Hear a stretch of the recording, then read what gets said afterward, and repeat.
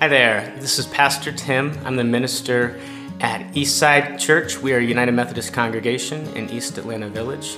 We seek to be creative, historic, and inclusive. And we are thrilled that you found our podcast. If you'd like to learn more about our church community, you can visit us at www.eastsideatl.org.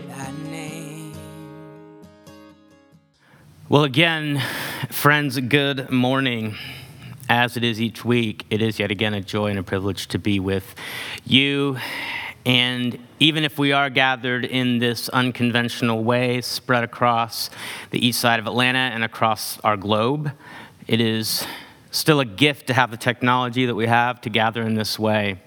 And if you're a guest with us, again, I do hope that you have felt warmly welcomed in our midst. And we ask that whether you're a guest with us or a longtime regular member, that you would take a minute and fill out the check-in form in the comments section.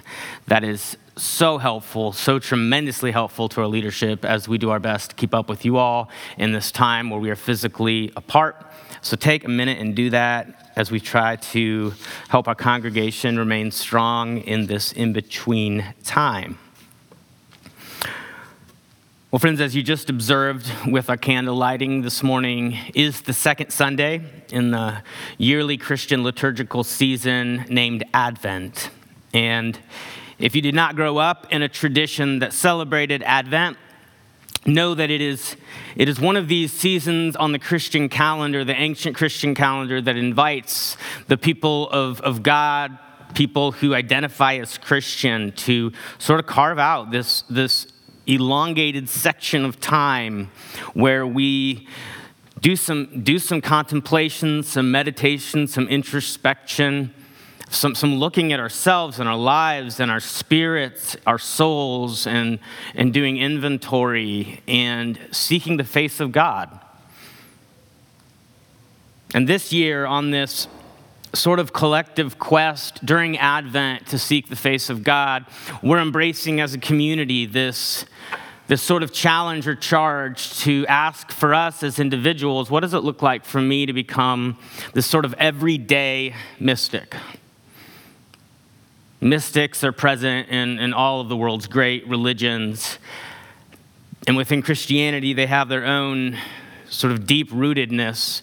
And there are these people who have developed throughout their lives this tremendous capacity to experience the power and the presence of God in places that many of us might think strange or odd or out of the ordinary. There are people who are always paying attention, looking, seeking, listening even to the silence of the divine in our world and in our lives. And last Sunday, we looked at the gospel reading that was provided by the lectionary for this year, and it was Jesus' sort of apocalyptic words to his earliest followers to stay awake, to stay prepared, to be ready, to be paying attention, because we don't know when the next arrival, when the next unique iteration of God's presence is going to show up and how it is going to be, and we don't want to miss it. We don't want to be so tied up in some other aspect of our lives that the divine work that's being done and that's taking place here on this planet, that we miss an intersection with it and transformation by it. So Advent, as these everyday mystics, the first Sunday of Advent, we've called out this invitation to stay awake, to stay paying attention, to not fall asleep, to not simply let, as the days get longer throughout December, to not simply let Advent pass us by, to get a little bit more sleep, but to be awake when it's dark out, to seek God's face in this time. Which brings us to this morning in our second Sunday of Advent, and this theme, this way of practicing the mystic path of silence, of ceasing to speak. And how might that practice come to bear in our lives as we also seek to stay awake, as we also seek to pay attention, but we also maybe seek to speak less this Advent season? So friends, we're going to be reading from Luke chapter 1. And if you're not familiar with an Advent liturgical tradition, it is common to reflect on the Baptist named John the Baptist, the first or second Sunday of Advent. And this morning we're going to be not looking particularly at John, but looking at his parents this second Sunday of Advent. So friends, as you listen, I invite you to hear the word of God for us from Luke chapter 1, beginning in verse 5, where Luke writes, "In the days of King Herod of Judea, there was a priest named Zechariah who belonged to the priestly order of Abijah. Zechariah's wife was a descendant of Aaron, the priestly line, and her name was Elizabeth. Both of them were righteous before God, living blamelessly according to all the commandments and regulations of the Lord. But they had no children, because Elizabeth was barren, and both she and her husband were getting along in years.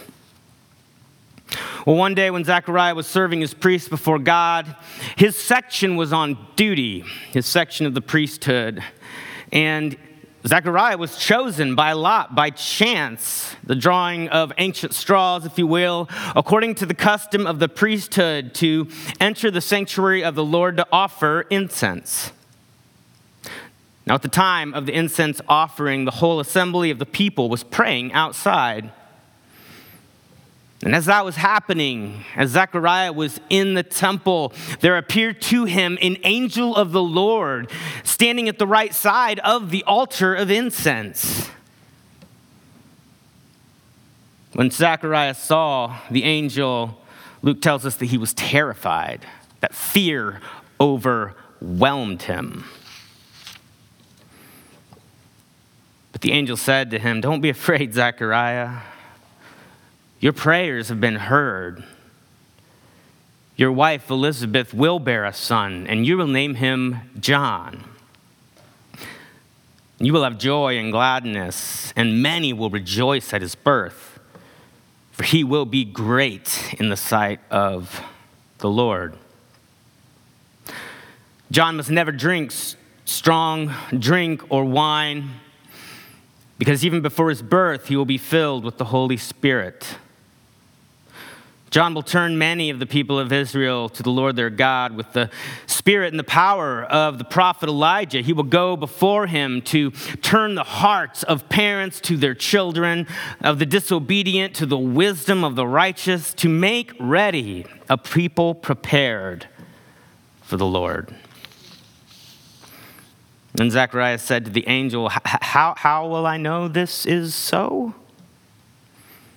For I'm an old man, and my wife is getting along in years." The angel replied, "I am Gabriel. I stand in the presence of God, and I have been sent to speak to you and to bring you good news. But now, because you did not believe my words, which will be fulfilled in their time, you will become mute, unable to speak, until the day these things occur." Meanwhile, the people were waiting for Zechariah and wondered at his delay in the sanctuary. When he did come out, he could not speak to them, and the people realized that he had a vision in the sanctuary. He motioned to them, kept motioning to them, yet remained unable to speak.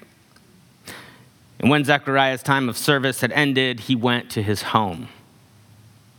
After those days, his wife Elizabeth conceived, and for 5 months she remained in seclusion.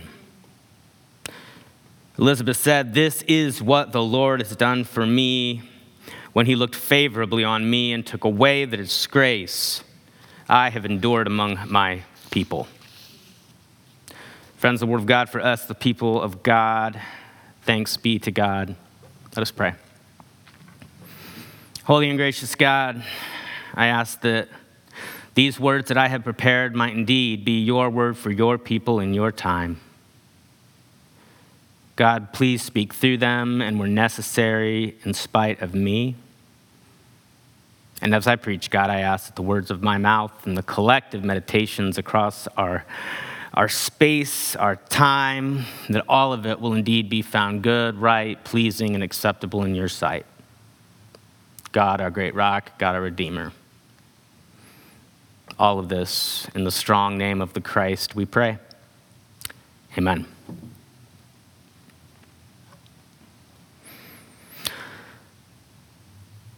John the Baptist,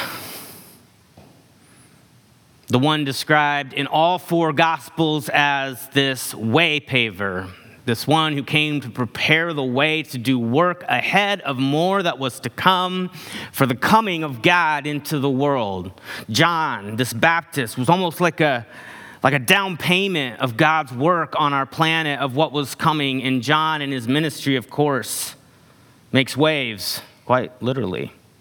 That was a baptism joke. We're just going to keep moving along.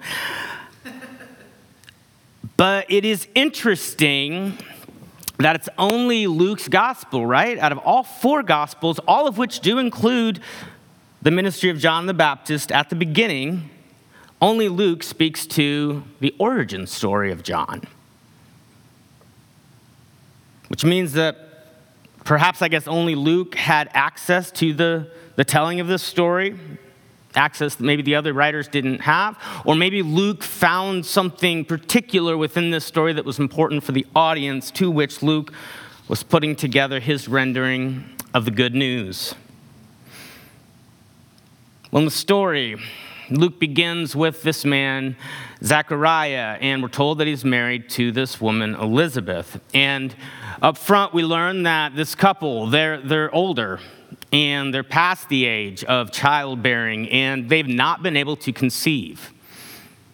And we learn later in the text from the angel that they had been praying earnestly, probably for their whole married lives together, to be able to do so, but those prayers have not allowed them to have a child.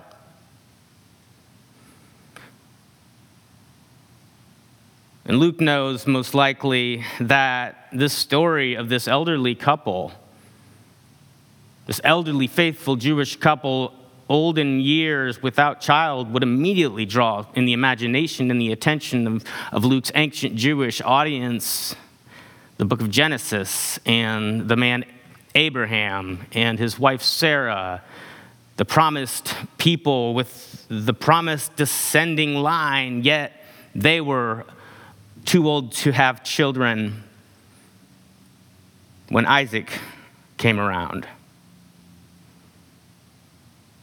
This story is meant to already begin to place a frame of reference in the mind of the hearer of a story that's already taken place in ancient scripture, that in some new, fresh way, God is at work doing another work of good news in our world.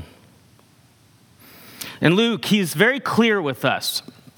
He wants to not have any distraction as to why Zechariah and Elizabeth are childless. He says it in the text, that they are faithful, Torah-abiding, religiously observant Jewish people. They're upright before their God. There's not more that they could have been doing in terms of their piety.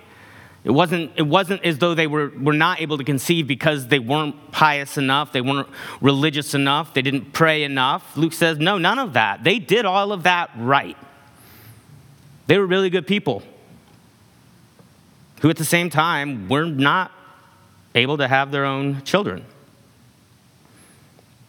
And Luke goes on. He doesn't just tell us that Zechariah and Elizabeth are this older couple who are these faithful Torah-abiding Jews. He also says that Zechariah also happens to be a priest, and Elizabeth descends from the line of the original line of priests, Aaron.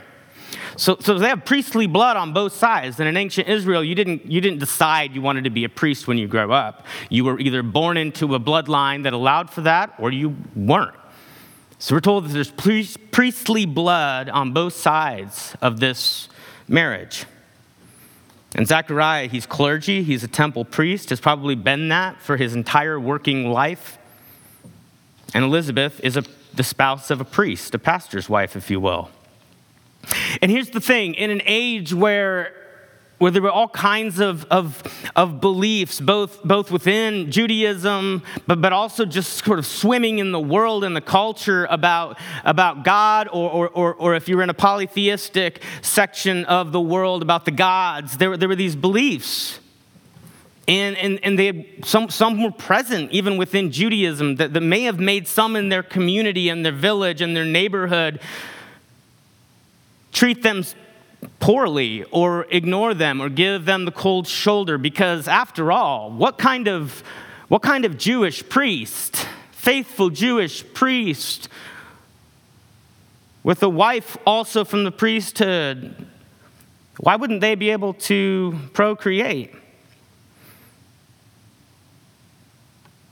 It's very likely that Elizabeth experienced a lot of isolation and experienced a lot of either said or unsaid words of shame, of harm, of feeling like there was something she had done to make God angry or to not please God enough, or that there was something her husband wasn't doing or was doing that brought this on their family, but they had no idea what in the world that could be.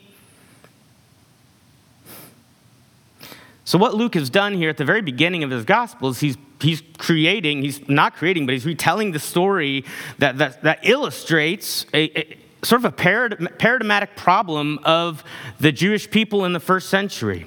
Because Luke's point is that there are faithful Jewish people and families throughout Israel in the first century and scattered across the diaspora, yet it was still the case.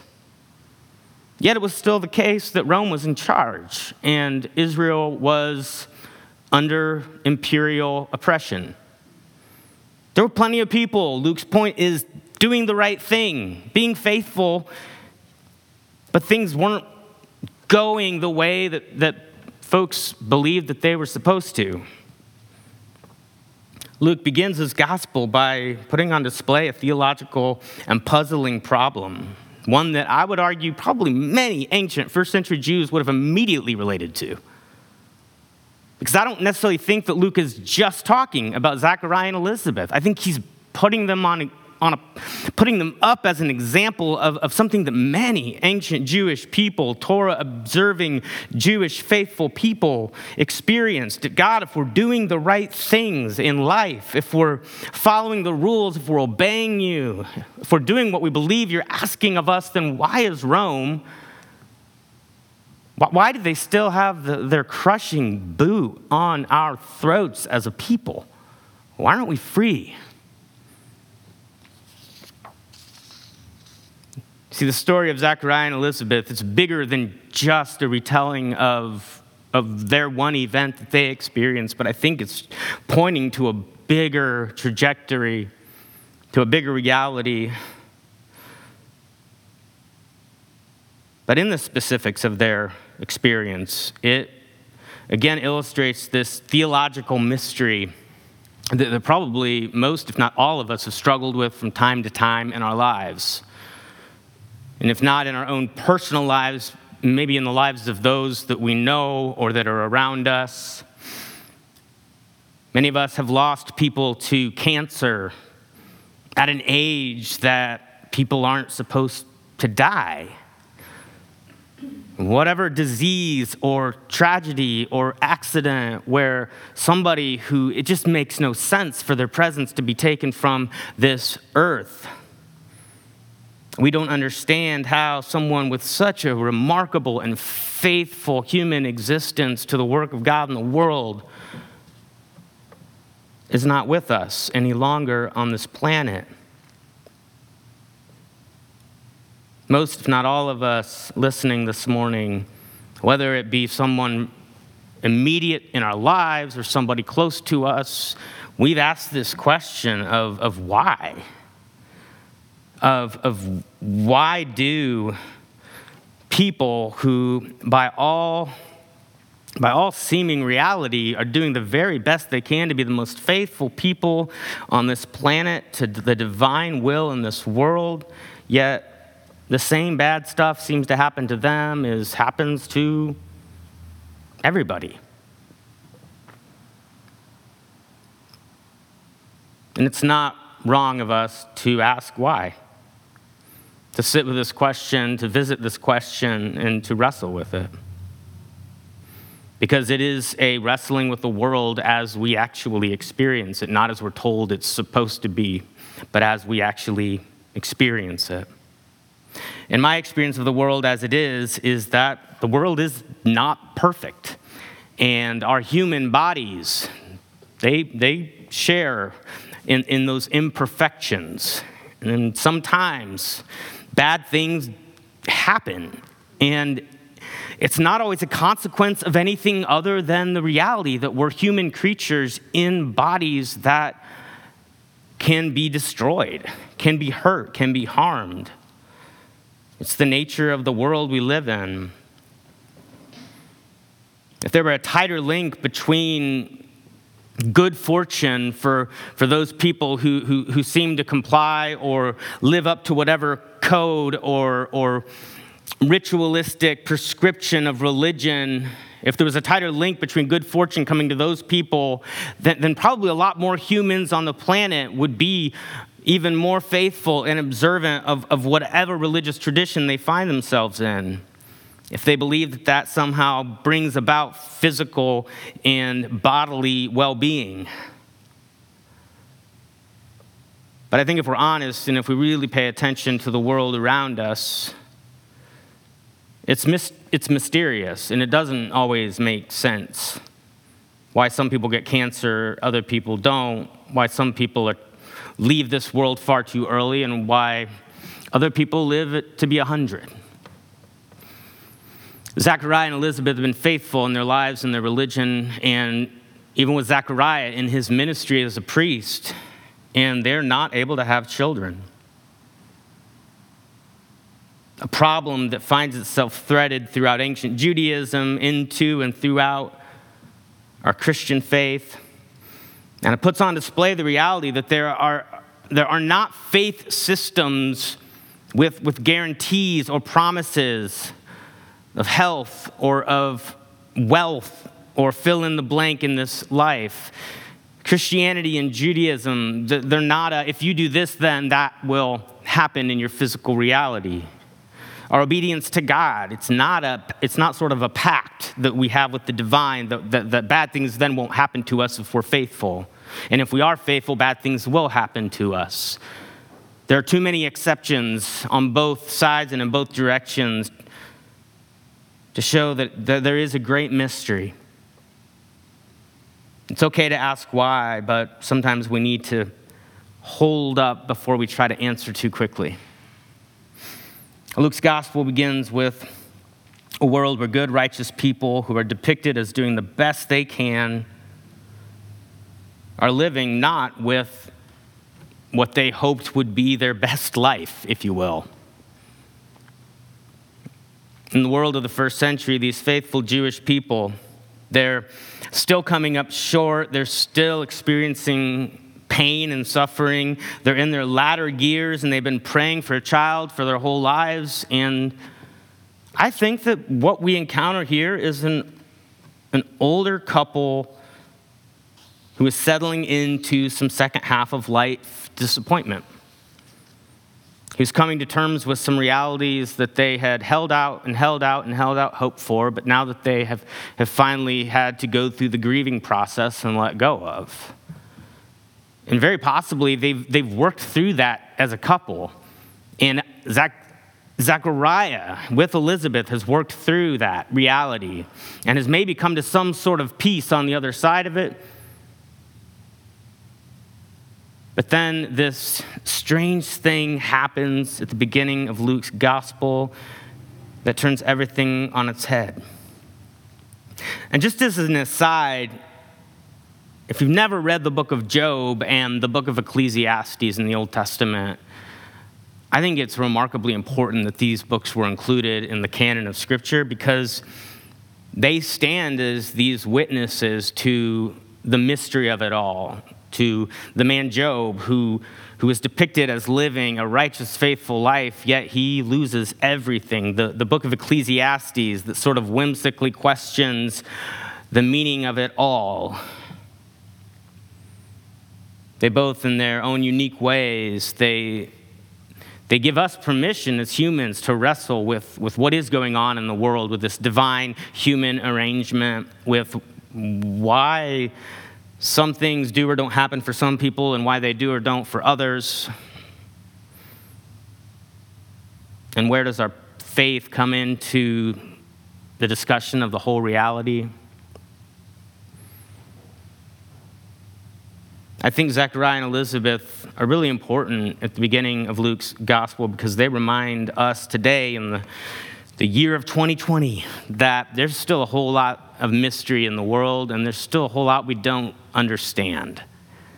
And I think as we live into this journey of becoming everyday mystics, we're given permission as mystics to sort of lean into the infinitude of God, to lean into this reality that we don't have the capacity to grasp all that there is in God, and that God is not simply or easily summed up or boxed up or predictable or formulaic, but that God is a living being, and as such, God remains mystery to us. The world is a living system in relationship with a living God. And there's always mystery when life is present and active and dynamic and relationship is at play. You see, friends, the mystic is less about trying to get the world to line up with what they think and what they want to be the case. And instead, what the mystic is really seeking to do is to learn to align themselves, their own existence, with the way they perceive the world to actually be. The mystic isn't just trying to go like a bull in this china shop and change everything to fit their fancy. The mystic is trying to understand and to see the complexity of the world in front of them and to then allow their being to be transformed in this relational way with the world that we inhabit. It's this sort of way of working to come to peace with that which is.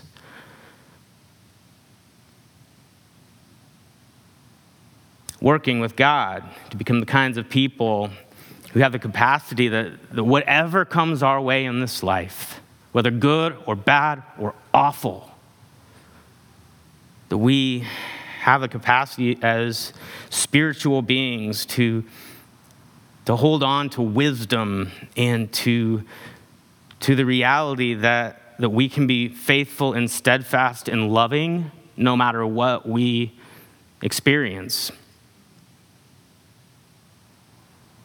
The mystic, much further down the path than I can even imagine. These are people that so much of the time, they're not shaken by every change of the tide, every movement of the earth under their feet, because the Christian mystic, we're living toward this unrelenting, mysterious hope that is bigger than the news, that is bigger than whoever may or may not be in charge of whatever politic, that is bigger than whatever diagnosis we may have just received in our life or in the life of a loved one, that is bigger than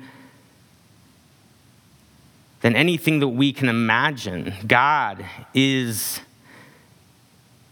larger than all of the this that we experience and see in this life. And the mystic rests in the infinite, the bottomless love and goodness of God. So no matter how far you fall, you cannot fall below the bottomless love of the divine. You can't go lower than God. There is no place outside the reach of God. The mystic rests in the conviction that the only thing that is eternal is good, and everything that is good is eternal. In some mysterious, beautiful, glorious way, God's forever is somehow going to make all of this, whatever you have in front of you, in possibly the hardest year of your life to date, that whatever this is in front of you, God has plans to make it all worth it. Whatever that means. And however that works itself out. It's it's so simple in some ways that God is better than we can imagine and more loving than we can even fathom. And that's always waiting. No matter what happens, no matter what goes wrong, no matter what we screw up, no matter what humanity messes up on this planet, God is bigger than it, and God is always waiting in love. And we can't go outside the net, the expanse of God's love. It's impossible. We're not capable of doing it, even though we may try. And in our story this morning, it does the mysterious and the unexpected. And it's so mysterious and it's so unexpected that our protagonist, Zechariah, he disappoints God's angel in the story. I love this, and I would think possibly an early Jewish audience might have chuckled when they heard this part of the story, because we're told that when Gabriel shows up first, Zechariah, a trained priest, mind you, he's been doing this his whole life in the temple, but this time we're told that he is struck to the core with fear, he is overwhelmed, he is terrified. And I'll be honest, like I've swung the incense carrier in our sanctuary in East Atlanta numerous times, and I've never had an encounter like this with a divine being. And even if I did, I don't know that the church's camera system would catch it. I don't really know how that works. Remain agnostic on all of that, but Gabriel does. He experiences some kind of message, vision from a messenger of God, and he is terrified. And then Gabriel says, Zechariah, calm down. Calm down. I have good news, not bad. It's not going to get worse. It's going to get better.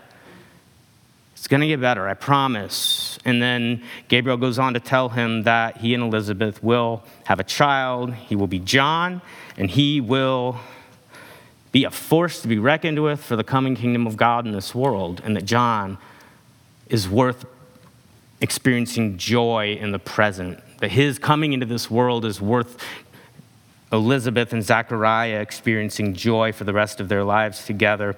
And what are we told? But that Zechariah, I used to be kind of judgy of Zechariah, but the older I get, the less judgy I become of him here. Zechariah, he's got issues with what the angel's saying. And there could be a whole host of reasons for this. But I think it's very possible that Zechariah is experienced in this second half of life kind of disappointment, where he can't just say, well, there's always tomorrow, or there's always the day after that, or there's always next year. Elizabeth is too old to conceive. That chapter in Zechariah's mind has been closed. And now this angel, this messenger from God, is trying to open it back up. And I wonder if Zechariah is almost a little bit like, really? Now?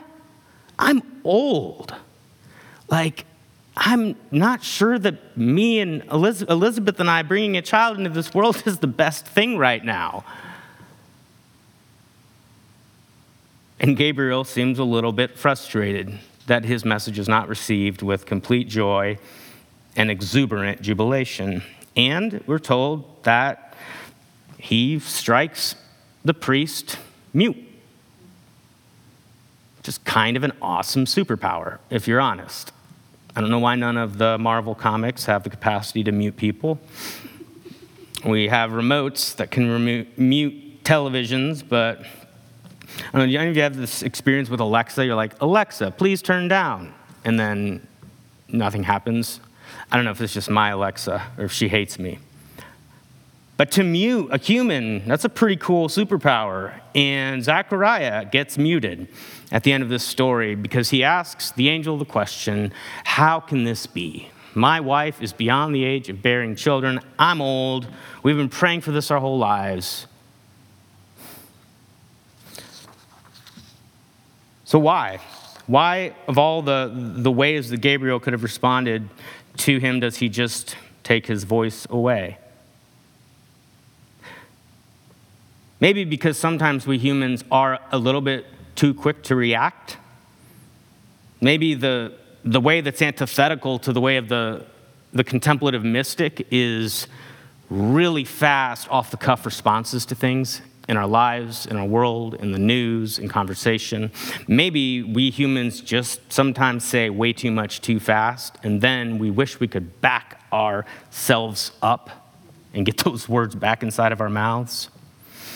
Maybe at times God's invitation to us, humanity from eternity, is to just stop talking for a minute. Take more than a second to respond. Maybe sit in a moment of mystery, of divine silence, to shut up and allow space for some awe, for some wonder to creep into our experience. You know, it seems like Gabriel's kind of frustrated with Zechariah, but maybe the truth is Gabriel he gets it, he knows, and he also knows the best thing for Zechariah right now. Just be quiet, buddy. At the birth of a child in a hospital, we don't start asking questions about like cellular biology and DNA, and no, we revel in the mystery of a life right in front of us and a presence. And sometimes these big existential theological questions, they need to be put aside for a season while we just sit and wonder in the awe, in the I don't know why of it all. Sometimes there are seasons where we intentionally accept our own limitations of epistemology, of knowledge, of our capacity to know, and we just shut up and we sit with in silence and experience the world as it is, and we observe and ask what we can learn from it instead of what we're commenting about it. Sometimes it's time to turn off the commentary feature and just listen. He wasn't struck deaf. He could still hear. I bet Zechariah did a lot of listening those 9 months leading up to the birth of his son. I bet it was good for him, and I bet he grew a lot in the mystic way. So friends, on the second Sunday of Advent, I invite myself to aspire as we seek to become everyday mystics, to take time this Advent to be quiet and to listen, to embrace times of silence, just times of silence, where we listen for the voice of God and acknowledge that it might just be that God, yes, is with you in presence, but God's not saying anything. You can sit with a loved one and not say a word and still feel and experience love from them. There's nothing wrong with asking the big questions, so don't hear that at all. I don't think there's anything wrong with our priest's question this morning. I think it was honest. But I also think that there are some periods where it's time to put that question aside and just revel in the wonder and the mystery of what is happening. Advent is yet again this invitation for us to slow down, to wake up, to be quiet, to stop talking so much,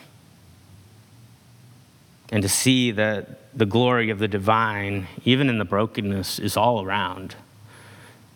And that in John, the work of God was going to move forward in the world in a remarkable way. And that just future hope of what John was going to bring was worthy of Zechariah and Elizabeth's joy in the present. And friends, during Advent, we have the same to hold on to as we wait and as we hope for the future coming of God's kingdom among us. So may it be so. Stay awake, friends, and let us be silent. Amen. Well, we hope that you've enjoyed this week's message, and we look forward to seeing you soon.